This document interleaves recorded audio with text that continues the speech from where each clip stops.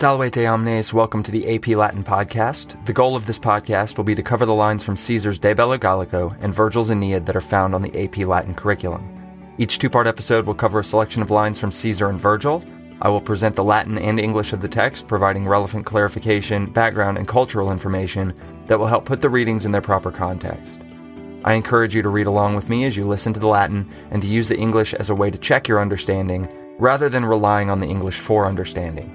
Each episode will conclude with some essential questions to consider as you process through the meaning of the text. Parati, eamus. AP Latin Podcast, Episode 6b, Aeneid, Book 1, lines 180 to 209. In this episode, you will see Aeneas actually being a good leader, and you will hear the best potential senior quote ever. Aeneas scapulinteria conscendit, et omnem prospectum late pelago petit, antea si quem iactatum vinto videat, frigiasque biremes, aut capin, aut celsis in pupibus arma kayaki. Navin conspectu nullam, tres litera cervos prospicit erantes, post totar menta sequuntur a terget longum per vales pascitur agmen. Constitit hic arcumque manu celeresque sagittas, corripuit fidus quae tela gerebat acates, ductores quipsos primum capit alta ferentes, cornibus arboreis sternit tum vulgis et omnem, miscet agens telis nimar enter frondia turbam, nec prius abstitit quam, septingentia victor, corpora fundat humet numerum cum navibus aequet, hinc portum petit et socios partitur in omnes. Vina, bonus quae deinde cadis honorarat acestes, litere trinacrio dederat quabeiontibus heros, dividit, et dictis myrentia pectora molcet. O socii, neque nignari sumus ante malorum, o passi graviora, dabit Deus his quoque finem, vos et scyllaeam rabiem, penitusque sonantes acesti scapulos, vos et cyclopia saxa experti, re vocat animos maestumque timorem, mitite, forsan et haeco liminisse iuvabit. Per varios casus per tot discrimina rerum, tendimus in latium, sedes ubi fata quietas ostendunt. Illic fas regna resurgere Troiae, duratet vos met rebus servate secundis. Talia voce refert, curis quingentibus aeger, spem vultu simulat, premet altum corde dolorem. Aeneas, in the meantime, climbs a cliff and seeks the whole view far and wide on the sea. If he could see any sign of Antheus tossed by the wind, and Phrygian biremes, or Capys, or the arms of Caicus on the high stern. He sees no ship in sight, 3 deer wandering on the shore. A whole herd follows from behind, and a long marching line grazes through the valleys. He stood here and snatched his bow and swift arrows in hand, weapons which faithful Achates was carrying. And first he lays low the leaders themselves, bearing their heads high with branching antlers. Then he confuses the group and the whole crowd, driving them with his weapons among the leafy grove. Nor does he stop before, as victor, he lays out 7 huge bodies on the ground and equals the number with his ships. From here he seeks the port and divides it among all his companions. Our hero divides the wine which good Acestes then had loaded in jars on the Trinacrian shore and had given to them as they were departing, and with words he soothes their grieving hearts. O companions, for we are not ignorant of evils before. O you, having endured more serious things, a god will grant an end to these also. You approached Scyllaean madness, and the cliffs resounding deep within, and you experienced the Cyclopean rocks. Call back your spirits and send away gloomy fear. Perhaps one day even these things will be pleasing to remember. Through various misfortunes, through so many dangers of things, we head into Latium, where the fates reveal peaceful seats. There it is right for the kingdom of Troy to resurge. Endure and save yourselves for favorable things.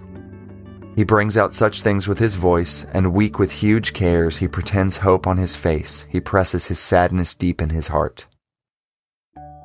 Last time, we saw Aeneas' decimated fleet limp their way into a harbor in North Africa near Carthage, and we spent a long time focusing on making fire and drying out food supplies. Continuing here, Aeneas sets out to scout the land and look for any other Trojan survivors. He doesn't find anyone, but he does see an opportunity to get some meat for his men. So he shoots 7 deer, one for each ship that survived of the 20 that had originally comprised his fleet. Notice that faithful Achates goes with Aeneas, and although Achates never says anything, he is Sam to Aeneas' Frodo, faithfully going with him wherever he needs. There's also some military imagery used here to describe the deer. Words such as agmen, ductores, and victor have military connotations to them. Also, the imagery used here of driving deer into the woods with weapons will be revisited in the future as Aeneas meets Dido for the first time and a simile compares him to a shepherd accidentally shooting a deer in the woods.